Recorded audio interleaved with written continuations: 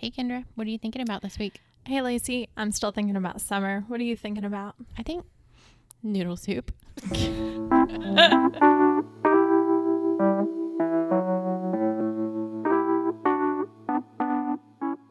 everybody. Welcome to episode 5 of Two Tech Coaches and a Microphone. Today, we're going to talk about Google Forms, which is great, right? This is what we're talking about, right? We are. Okay, because you were looking at me like I was wrong. No. Okay, so this is a timely episode. We think that Google Forms are awesome, and they're especially awesome for collecting data. And what's one thing that teachers do at the beginning of the year? They collect a ton of data on their students and their families. Yeah, absolutely, because you got to get to know those little people who are going to be in your classroom, find out about them. So what is a Google form, Lacey? All right, that's a good question.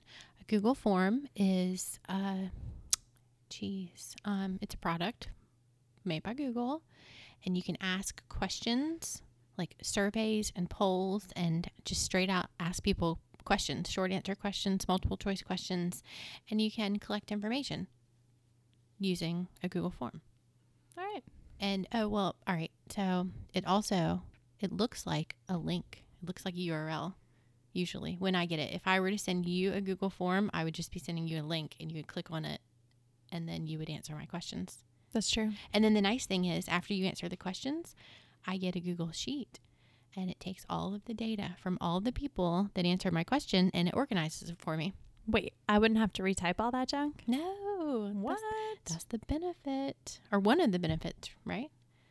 Okay. So, did you, Kendra, as a teacher, did you ever send home a form asking the parents of all your students, like, what's your name and what's your address and what's your email address and what's your phone number? Woof. You know I did. I think every teacher did that. And it was so rough because I taught high school, and so I'd have like 160 of those stupid papers. Yeah. And I know that you probably retyped everything into a spreadsheet, but I was way too lazy. So I used to just keep them in my desk drawer. Right. Which meant I hardly ever used them. Right. Well, okay. So not only did you send out those papers, but I sent out those papers, and we were at different schools, so it didn't matter. But I was a history teacher, and the English teacher on my team would send out that paper, and the math teacher would, and everybody was trying to collect all this information. And like Kendra mentioned, once it all came back, we would sit down on the computers and we would try and read the bad handwriting, and we would type in the email addresses so that we would have this spreadsheet database of what are the kids' names and what are their parents' names and what are their email addresses. So when we needed to email them, then we would have this handy list, right? It was so handy because I type them out. Well, that's true. Letter And by and letter. that's something you could even share with colleagues. So if you are, I know you taught middle school, and there's a lot more overlap with students in middle schools on teams. So, one person could be the designated form sender outer, and then all of the people on the team could benefit from that information. And I'm sure the parents would like that too, because then they're not having to, type the same stuff or write the same things over and over again for all their kids' classes. Absolutely. And because it's just a link, you can do it on your phone. Like I could send you the link on your phone and you could just be sitting there waiting for your dentist appointment, telling me your email address. That's true. And I think another really cool thing about that is that you could just make that a QR code or a short URL that you could have in your classroom, so that when you get new kids throughout the year, which is the bane of all teachers' existence, you could have that link there and the kid could, send it to their parents or text it to their parents. And that way you don't have to sort of dig around and try and find some blank paper in January when you're not even remotely thinking about that. Yeah, absolutely. So, not only do teachers try and get that basic information from kids at the beginning of the year, but they also are interested in other things like interest inventories. What kind of kids do you have? Are they interested in sports? Do they like to read? Are they into animals? Do they have extracurricular activities? Are they part of the band? Do they have peanut allergies? Like there's all kinds of things that you're going to want to know that every teacher wants to know. And it just becomes a pain to print the papers and send the papers home and try and get the papers back and then to type the answers in. And I guess the reason why I keep saying type the answers in is because you can't really look at a set of data on 150 different sheets of paper and come to any conclusions about it. Darned if I know that, because I used to try, because I certainly never retyped all that stuff. Right, but if you have it in a spreadsheet, you can just what do you call it? Filter. Filter. Thank You could sort. You can could filter search. and sort the sheet by who's got allergies or by who's in the band. So you know who's going on the Carowinds field trip or whatever it is. And Lacey, I would have loved to have this when I was teaching. I think the things that you're bringing up are great. My favorite question was always to ask parents was, what's one thing that I don't know about your kid? And they used to tell me all sorts of great stuff, but it's stuff by October I wouldn't even remember anymore. Right. But if I had that on a spreadsheet, it'd be a lot easier for me to search for things and check stuff out. Absolutely. And I loathe taking home a stack of papers and reading through them. Ooh. But I loathe less is just looking at a spreadsheet for a few minutes. You know what I mean? Like, That's I right. could do that. That would be easy. That's fine. I can discover some interesting data, some interesting information about my kids by just taking a look at the form. Whereas, I don't know, looking through a stack of papers, trying to memorize facts about kids, it just is unappealing to me. And I don't think anybody should have to do that. Unless they really want to. Unless they really want to. And I think it's also good if you're going back to your peanut allergy example, you can easily, Command F your spreadsheet for peanut, and you'll see it quickly how many kids have peanut allergies or how many kids don't like to do homework or, whatever sort of information you're soliciting from your kids. It's really easy to see that stuff. And you could even take all those words and put them into a word cloud. Yeah. And then see it that way.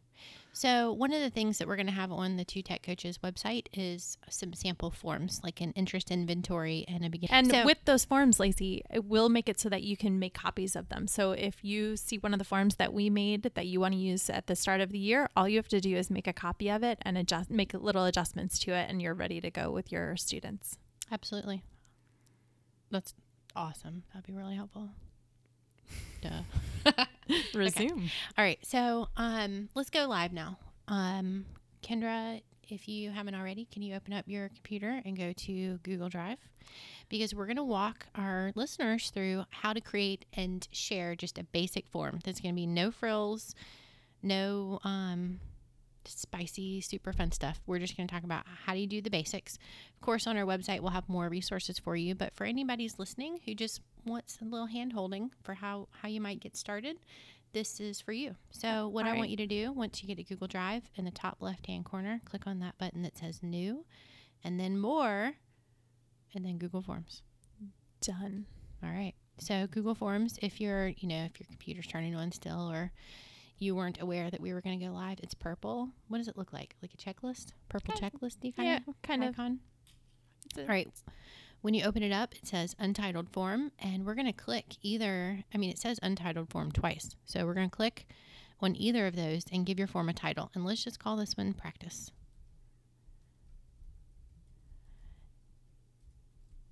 Okay, so what you'll notice is that by changing either of those untitled forms, it changes in both places. And now if you look back in your Google Drive, it also says Practice in your Google Drive. It sure does. And we have an untitled question. And what I want everybody to do is just put in a question right there. So to save your brain from having to work too hard, let's say, what's your favorite type of cereal? I'm not actually going to do it. I'm just going to let you guys do it. So here's my fake clicking. Okay. All right. Now, we're asking people what's their favorite type of cereal, and I think it's probably going to be a multiple choice question by default. But do you see where it says multiple choice on the right-hand side? It's a little drop down in gray. Yeah, you can click over there, and you can change your multiple choice question to a short answer or to a paragraph or to a scale, like rank on a scale of 1 to 5 how much you like or dislike Rice Krispie treats. I mean, there's all kinds of different questions you could ask. So take a look at that, play around with those. One thing I want to point out to everybody is there's I don't know, what is that? There's a word on the bottom of it. It says required, and it's got a slider by it. If everybody will just slide over that slider real quick.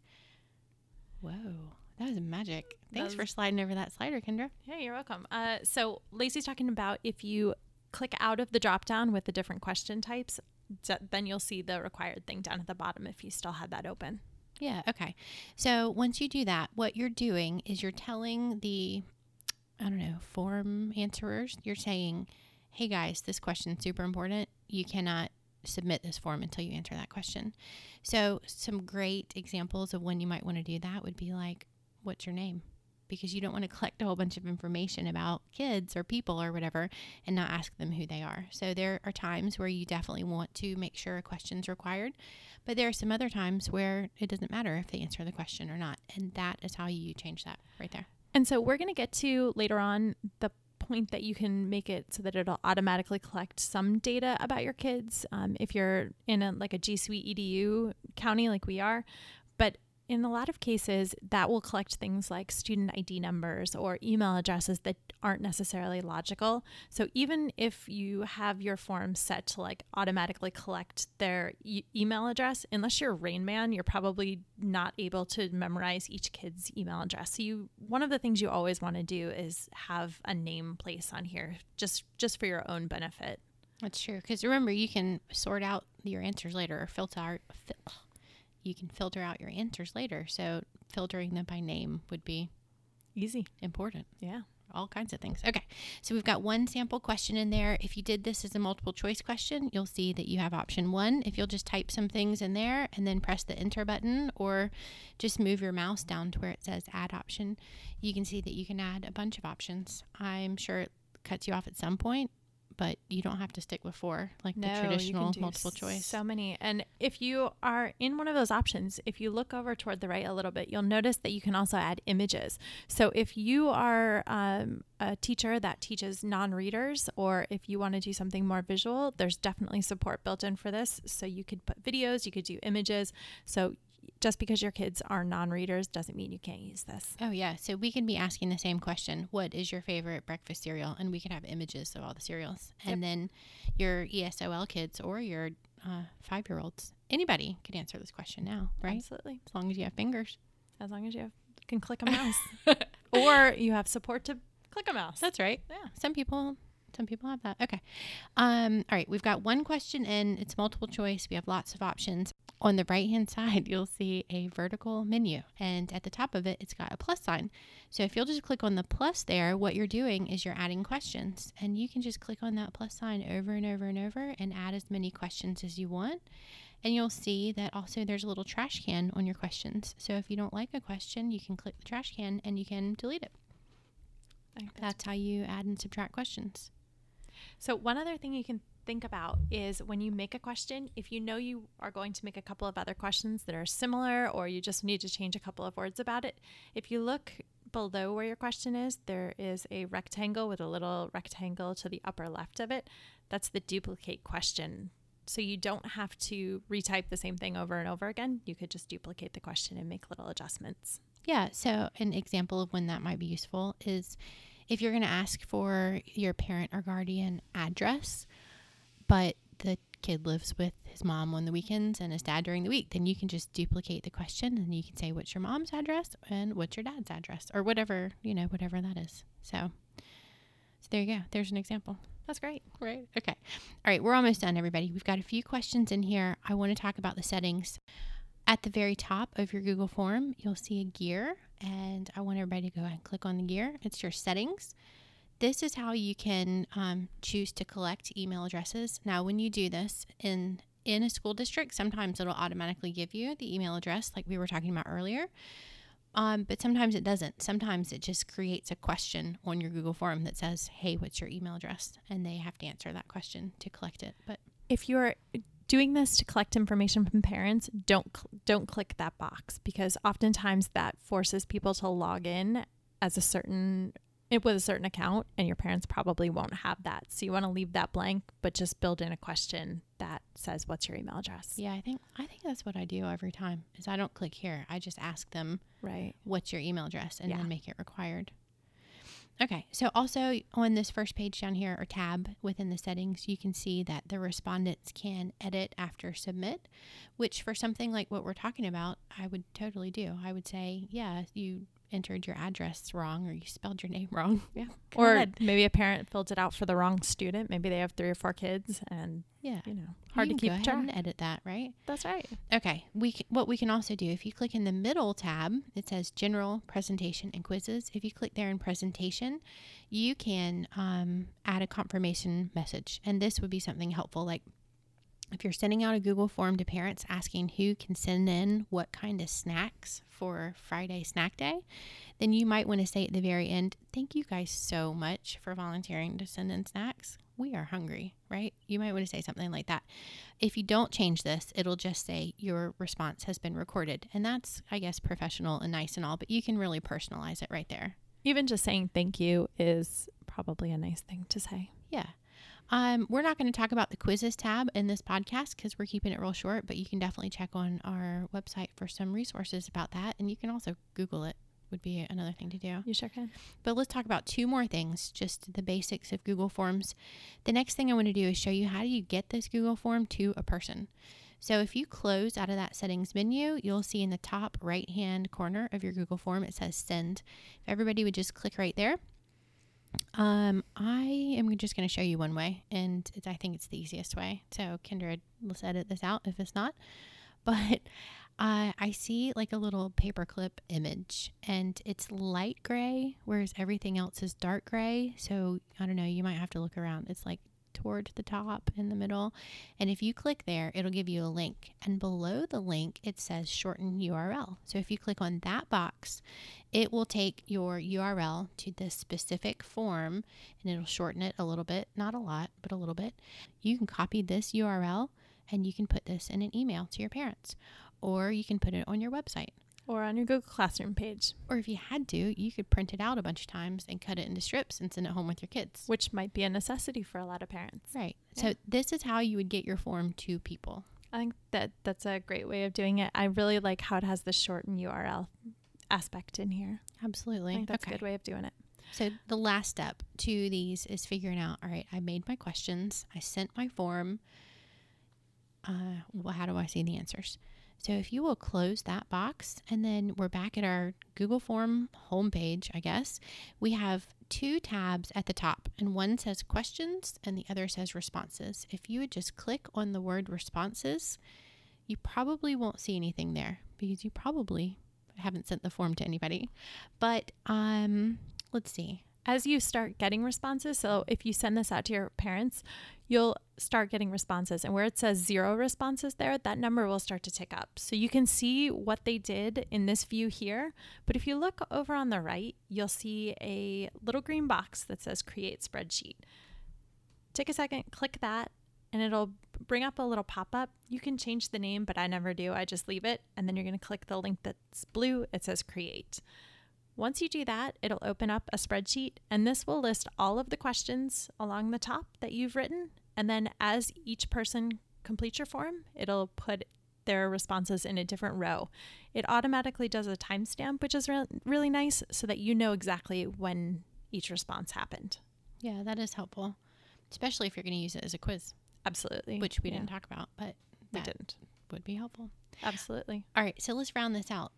Other options for using forms. So we've talked about data collection, how you can send forms to parents. You can ask students to complete these forms.